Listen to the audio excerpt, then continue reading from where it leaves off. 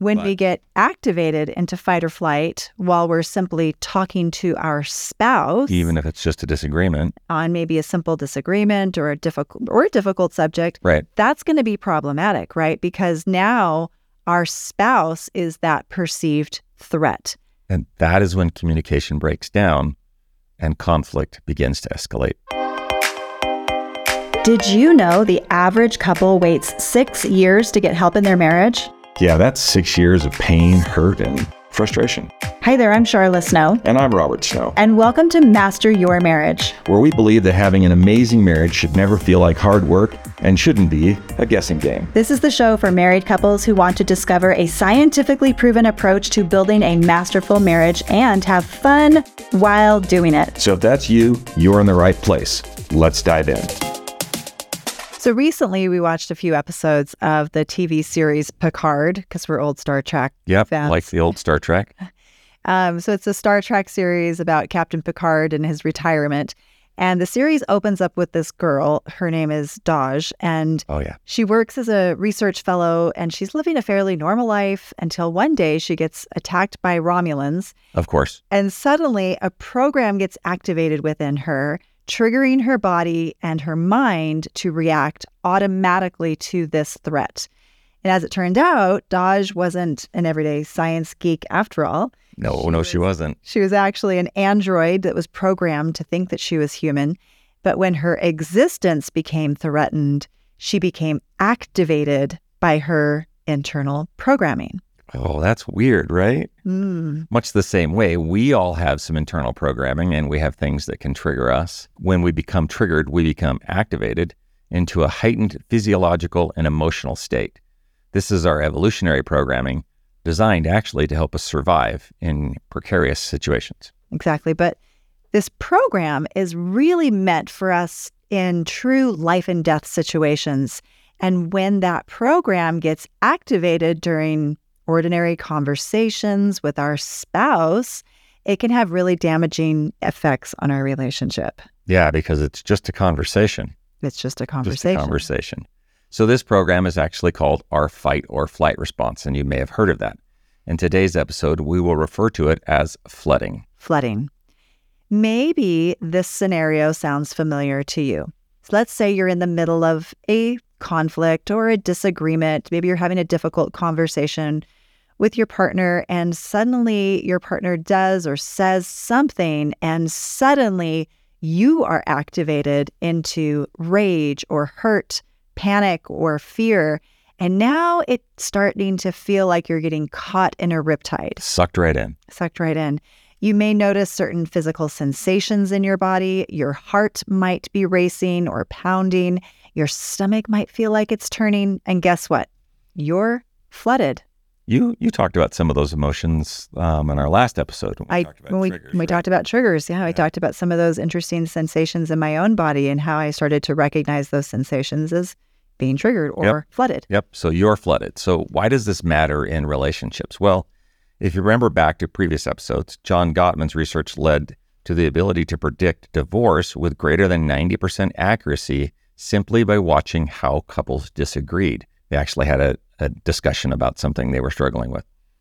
And one of my favorite sayings is, how you disagree is how your relationship goes. It is exactly how it goes.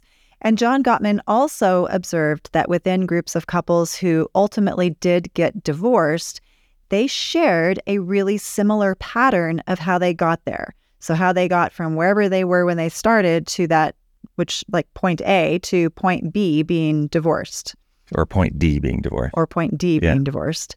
And this pattern or this cascade of events that ends up happening became known as the distance isolation cascade. Sounds terrible. And here's how this cascade goes. So first, the couple, one or both, is getting emotionally flooded during disagreements. Yep. And this flooding progressively gets worse and worse over time. Of course it does. And this would lead to them attacking one another with one of the four horsemen. So criticism, contempt, defensiveness, stonewalling, again, just escalating the conversation, making it worse. And after that, the couples begin to emotionally disengage from one another and they fall into loneliness. And from loneliness, that leads to living parallel lives and then eventually to divorce. So that doesn't sound like a good thing. That's the whole process, right? And that's the cascade that became this common pattern that he would notice with couples who did eventually end up in divorce. So this pattern that eventually ends up leading to divorce is a pattern of isolation that's set off by flooding or your fight or flight system, right? Yeah, the whole thing begins by flooding. That's where the first stepping stone begins. So would it be useful then to understand flooding and learn ways to regulate it in your own relationship? I would sure think so. Good. Okay, so let's start out by doing a deep dive into the autonomic nervous system really quickly. Science alert. Science alert.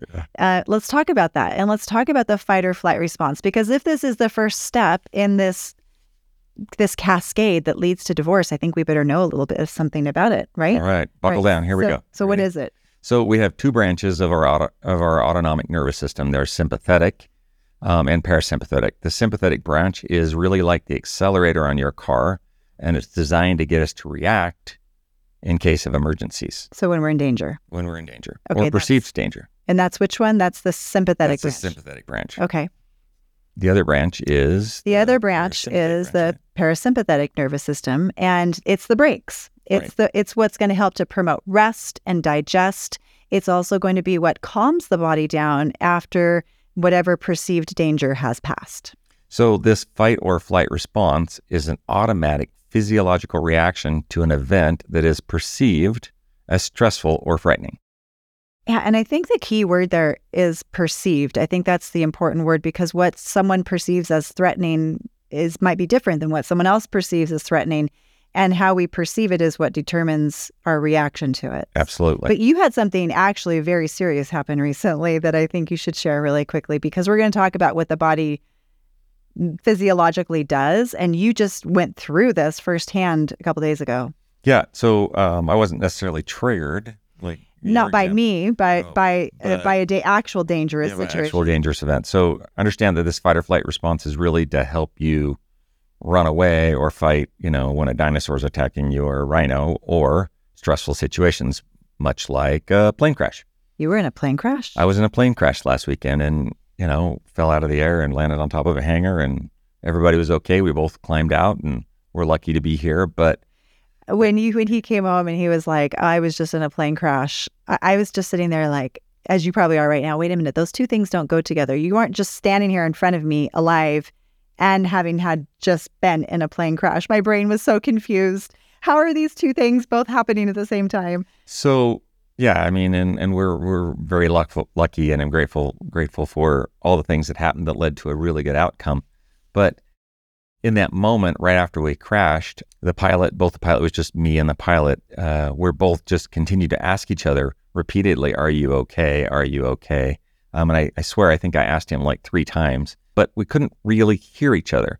And the reason that we couldn't really hear each other, we'll talk about some of the things that happen physiologically when your fight or flight system kicks in. But I think the hearing piece is important, and it'll be instructive as we go through kind of the things that happen. I want to point out, though, that in that situation, in a plane crash or a car accident, or when there's real danger, that's when it's supposed to be engaged. That's when your sympathetic nervous system is supposed to be firing you into flight or fight. Absolutely, yeah. Okay. Yeah. So what does end up happening then to our So body? when someone experiences a stressful event, the amygdala sends a distress signal to the hypothalamus, which we'll call the control center. And the hypothalamus activates the sympathetic nervous system, or sympathetic cascade, by sending signals to the adrenal glands. Adrenal glands pump out adrenaline everywhere. And it goes through the body, causing a number of physiological changes. Heart beats faster, has higher contractility, which means it pushes blood to the muscles and the organs better than it usually does. As a result, heart rate and blood pressure go up. The person undergoing these changes usually starts to breathe a little faster, right? Sometimes we see ourselves as hyperventilating, but also at the same time, you're having opening of the small airways in your lungs, which enables you to take in more oxygen, fuel the brain with more oxygen so it can think and see and react clearly, fuel the muscles with more oxygen and more blood flow so that they can move appropriately. Our vision sort of becomes tunnel vision as we're focused on usually the threat that's in front of us. And our hearing can undergo what's called auditory exclusion, And this is interesting because it often becomes dulled, muted, or distant, or it may be turned off completely. And this is why during high stress situations, your hearing is impaired and you often end up repeating yourself over and over when in fact, the other person, if they're also in a stressful situation, probably can't hear you. You might try raising your voice, but it's because you can't hear when in fact, you're not listening very well either. Also, adrenaline triggers a release of blood sugar and fats from temporary storage to just kind of fuel the body as well. So it's this whole cascade of like, let's go, and it shuts down the things it doesn't, which is why when Charlotte talked about parasympathetic, it says, it's the rest and digest. So oftentimes during these stressful situations, your digestion shuts down and some people feel nauseous as well. Yeah. Okay. So that's a lot going on with the body. Yep. And all of these things happen automatically. Before you even know it. So before someone even is aware of the danger. So even what you're saying is before you even realize your plane was crashing, your body was already starting this process. Yeah. I think that's so cool. In fact, the wiring system is so efficient that the amygdala and the hypothalamus start this cascade even before the brain's visual centers have had a chance to fully process what is happening. And this is why you hear stories about people who are able to jump out of the path of an oncoming car without even really thinking about it and not even knowing what it is that they're doing. So this is, of course, it's built into us. It has an adaptive value. It's what we need to hopefully survive getting chased by a dinosaur or a mountain lion on a hike or something like that, or attempting to avoid a serious car accident, or maybe even, getting out of a plane after it's crashed. Right. But when we get activated into fight or flight while we're simply talking to our spouse, even if it's just a disagreement on maybe a simple disagreement or a difficult subject, right, that's going to be problematic, right? Because now our spouse is that perceived threat. And that is when communication breaks down and conflict begins to escalate. Yeah, that's the key point right there is when we are flooded, when we go into fight or flight, that is when conflict is going to escalate. And as a point of reference, this is when our heart rate goes over 100 beats per minute. When we're at 100 beats per minute or higher, we are flooded. And what's interesting is that in lab research, when couples would have a conflict conversation for 15 minutes, their heart rate would sometimes get as high as 180 beats per minute. I mean, think of that, 180 beats per minute. That's like what? That's aerobic. It is aerobic. It's aerobic. I mean, you would expect that maybe for, firefighters going into a burning building or soldiers going into combat or something like that. But here I am just talking to you about our day, and my heart rate can be at 180 beats per minute. And it's not combat. It's your spouse. It's just you. It's just your spouse. Right. And there's going to be consequences of that, I'm assuming. That conversation's probably not going to go well due to all of these things you just described that the body is doing. Yeah. And if we had a list of things to not do if you're trying to have a compassionate conversation, this is what happens when you're flooded. You can't take in new information. You suck as a listener. Mm-hmm. You're not able to be empathetic or understanding. No way. You repeat yourself on and on again, like you trying to get your point across, like we did on the plane. Like we did on the plane. You can't reason very well, and you can't be very attuned to your partner's needs. No, you cannot. Right. And none of those things are going to be very useful for problem solving with your spouse, are they? No, none of those things are helpful. So how are we going to fix this problem? If we're automatically being triggered into this response, and we can't really help that too much, but we're here, what are we going to do about it? How do we fix this problem? Well, we need to figure out a way to get our heart rate back to baseline. And then all of a sudden, when your heart rate comes back to baseline, and you've probably experienced this when you've had a disagreement and then you've sort of come back to it and you're like, I'm sorry, I was such a jackwagon. Because then if you can get your heart rate down and get out of flooding, you can be more reasonable, you can be more compassionate, you can be more understanding, more affectionate, and you can be a better listener. So how do we get our heart rate back down then? Well, we have to take a break and let the parasympathetic nervous system kick in. And remember, parasympathetic is our braking system. It's what calms you down after the perceived danger has passed. Before we talk about how to take a break in that situation, I think we should share a quick personal story about how foreign this was to us, this concept of taking a break when we're flooded early on in our relationship. Absolutely. And if you've been following us for a while on either social media or on the podcast, you know that we both our mission really is we want people to live happy, wonderful marriages that are fulfilled. And sometimes the way that we were raised, through no fault of our own, we learn how to manage relationships by watching our parents. And so in my family, it was who could scream the loudest, kind of got that way. And I watched my mom as she struggled with her relationships and their own emotional regulation and dysfunction. Right. Absolutely. And Charla's as well. I remember early on, like when you're first married, you fight the way your parents fight. Yeah. Right. And so it was not pretty the way that we would have disagreements, and there was no emotional intelligence on either side. We were just like my way and your way, and you got to be wrong because I want to be right. And I remember Charla telling me, I remember her saying, I think it's time we need to take a break. So at least she was better at that than I was. But remember, I had these underlying issues of abandonment. And so taking a break meant that I wasn't fighting for my marriage. I wasn't fighting for this relationship. I didn't want to walk away when it got tough. Like I was in it. I wanted to be in it. So I'd repeat myself and it was just dumb. And it was hard. It was so hard to take a break because when she suggested we take a break, it felt like she was telling me that I should give up on the marriage. I know. That was hard because here we are, our body is having this response, like we are flooded, which means we absolutely suck at being compassionate, empathetic, listening non-defensively, all of the things that you need to have a successful conversation. We lack all of that, but yet here we are saying we should stay in it because if we exit at this point or even take a break, that means we're giving up and we're abandoning our relationship. That was quite a double bind we put ourselves into. Yeah. And it was only because, it sounds terrible at the time. It sounds terrible just saying it, but it was because we were so committed to making our relationship work that we were going to fight through it. And thank goodness we managed to find some ways to manage our stress. We skilled up. Yeah.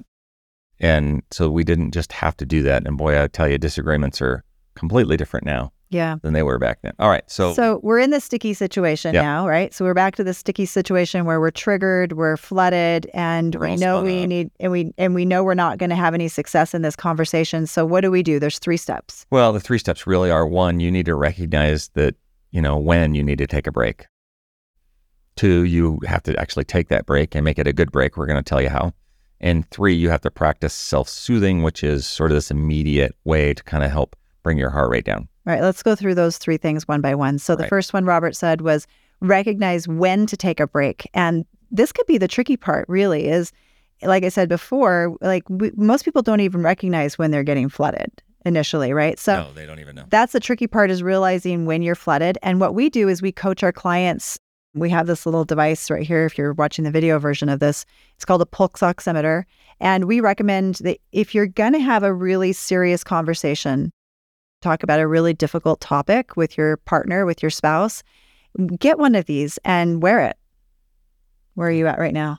58 beats a minute? 85 beats a minute. I was looking at it upside down. So you're not flooded right now. That's good. I'm not flooded. That's good. So wear a pulse oximeter for a little while when you're having your conversations so that you start to see and notice when you are becoming flooded. You can also pay attention to physical sensations in your body, like I talked about in previous episodes, with my tongue feeling like it was going numb, or my eyes flickering, or whatever your physical sensations are for you that are your indicators that you're becoming flooded. You can pay attention to your heart rate, or feel it pounding in your chest. You might notice that your eyes are becoming tunneled or sound is becoming muffled. All of those things can be clues. But what's interesting is that in the research, the Gottmans would have couples that were coming back down from flooding just sort of signal like, okay, tell us when you think you've returned to baseline. So you've been flooded, your heart rate was 150, 160. Just sit there and self-soothe for a minute and tell me when you think you're back to normal. And how good were they? They were terrible at determining when they were back to baseline. Most of them were saying, okay, I feel like I'm back to normal now. And they were still at 120 to 130 beats a minute. Which is still flooded. Oh, wow. You got to take a break from that. So recognizing when to take a break. Then step 2. Step 2 is take a break. And what does a good break look like? And so I will tell you that probably from personal experience, if you feel like one or both of you needs a break, it's probably a better idea to say that I need a break, like take that as on your own and say, look, I want to take a 20-minute break or 30-minute break. And then let's come back and then we're going to discuss this because I feel like I'm getting too spun up. Whether you are or not, if you recognize that in your partner and they're not recognizing it, it's a whole lot better idea to say, I'd like to take a break than you look like you're out of control and you need to take a break. So You need to calm down never works very well. Yeah, you need to calm down. So it's really important that you guys can have a signal between you and your partner when it's time to take a break. That can be a phrase or a hand signal. It might just be as simple as I think we need to take a break. Hand signals are useful because oftentimes when you're flooded, you're not really thinking very well. You're not thinking clearly, and it may Can't be articulate things very well. Your words is Granny Smith apple or something that would be tough. So we recommend if you're going to have this, when you're implementing this in your relationship, take a minute and talk about like what your signal is, and so that anytime in the future, if you're feeling flooded, you can just pause that conversation, stop it. Everyone needs to take a break. And then come back when you're doing better. Ours is, that was a little sharp. That's our first precursor. Yeah. And then if it continues going, then, I think we need to take a break. Time out or we need to take a break. Yeah. Yep. So, okay, you've got some kind of signal with your partner. The next part of taking a break that you need to know is that there should be an agreed upon time period for how long the break is going to be. If you don't set a time, one of you, and it goes for a really long time, one of you might end up feeling abandoned or rejected. Much like my story. Exactly. Or you might have the tendency of just going, oh, you know what? We're not fighting about it anymore. I don't want to bring it back up again. Let me just sweep this under the rug. And that's not going to work either. So the break needs to have a time frame. And the minimum, and this is really important, the minimum amount of time you need to take for a break is 20 to 30 minutes, because that's how long it takes for the adrenaline and the cortisol to metabolize in your body before you'll even begin to return to baseline. So minimum of 20 minutes. And the maximum is usually about 24 hours, because anything longer than 24 hours starts to feel like rejection or punishment. So you don't want to go much longer. You don't want to go longer than that. And I'd say probably an ideal break is about an hour. Yeah. And whoever calls for that break should say when we're going to resume. So if I'm calling for the break, I would say, you know what, let's take a break. Let's resume in an hour and finish this conversation. And then if you say we're going to take an hour, take the hour and do exactly what you said you're going to do. If you come back to the drawing board, you come back to the table in an hour and you're still coming in hot. I need a little bit more time. Can we take another 30 minutes? Yep. And just ask for more time.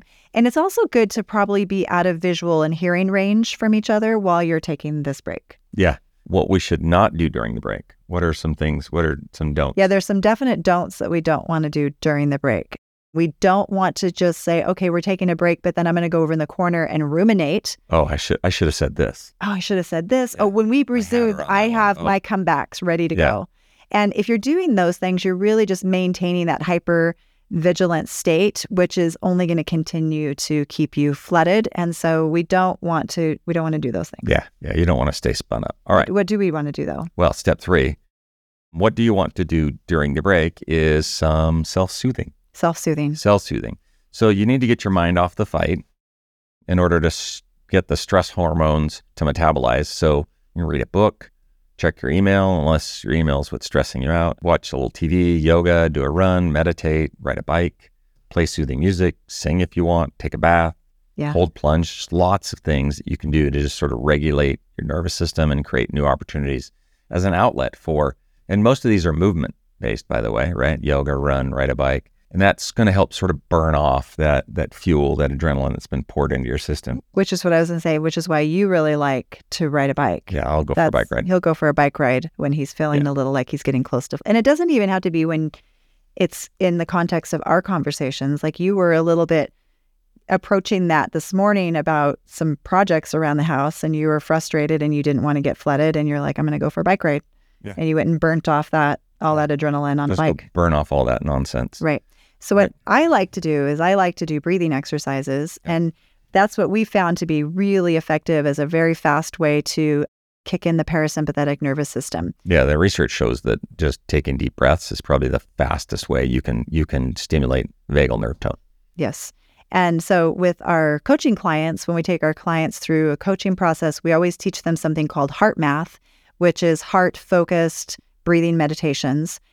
But there's some really simple ways you can still do this at home. You can do even just deep sighs. A deep sigh is your body's natural way of releasing tension and resetting your nervous system. And studies have actually confirmed this and have shown that that deep sigh returns the autonomic nervous system back to kind of from that over-activated sympathetic state back into a more balanced parasympathetic state. Yeah. So to practice soothing breathing at home, simply breathe in fully, then slow down your exhale.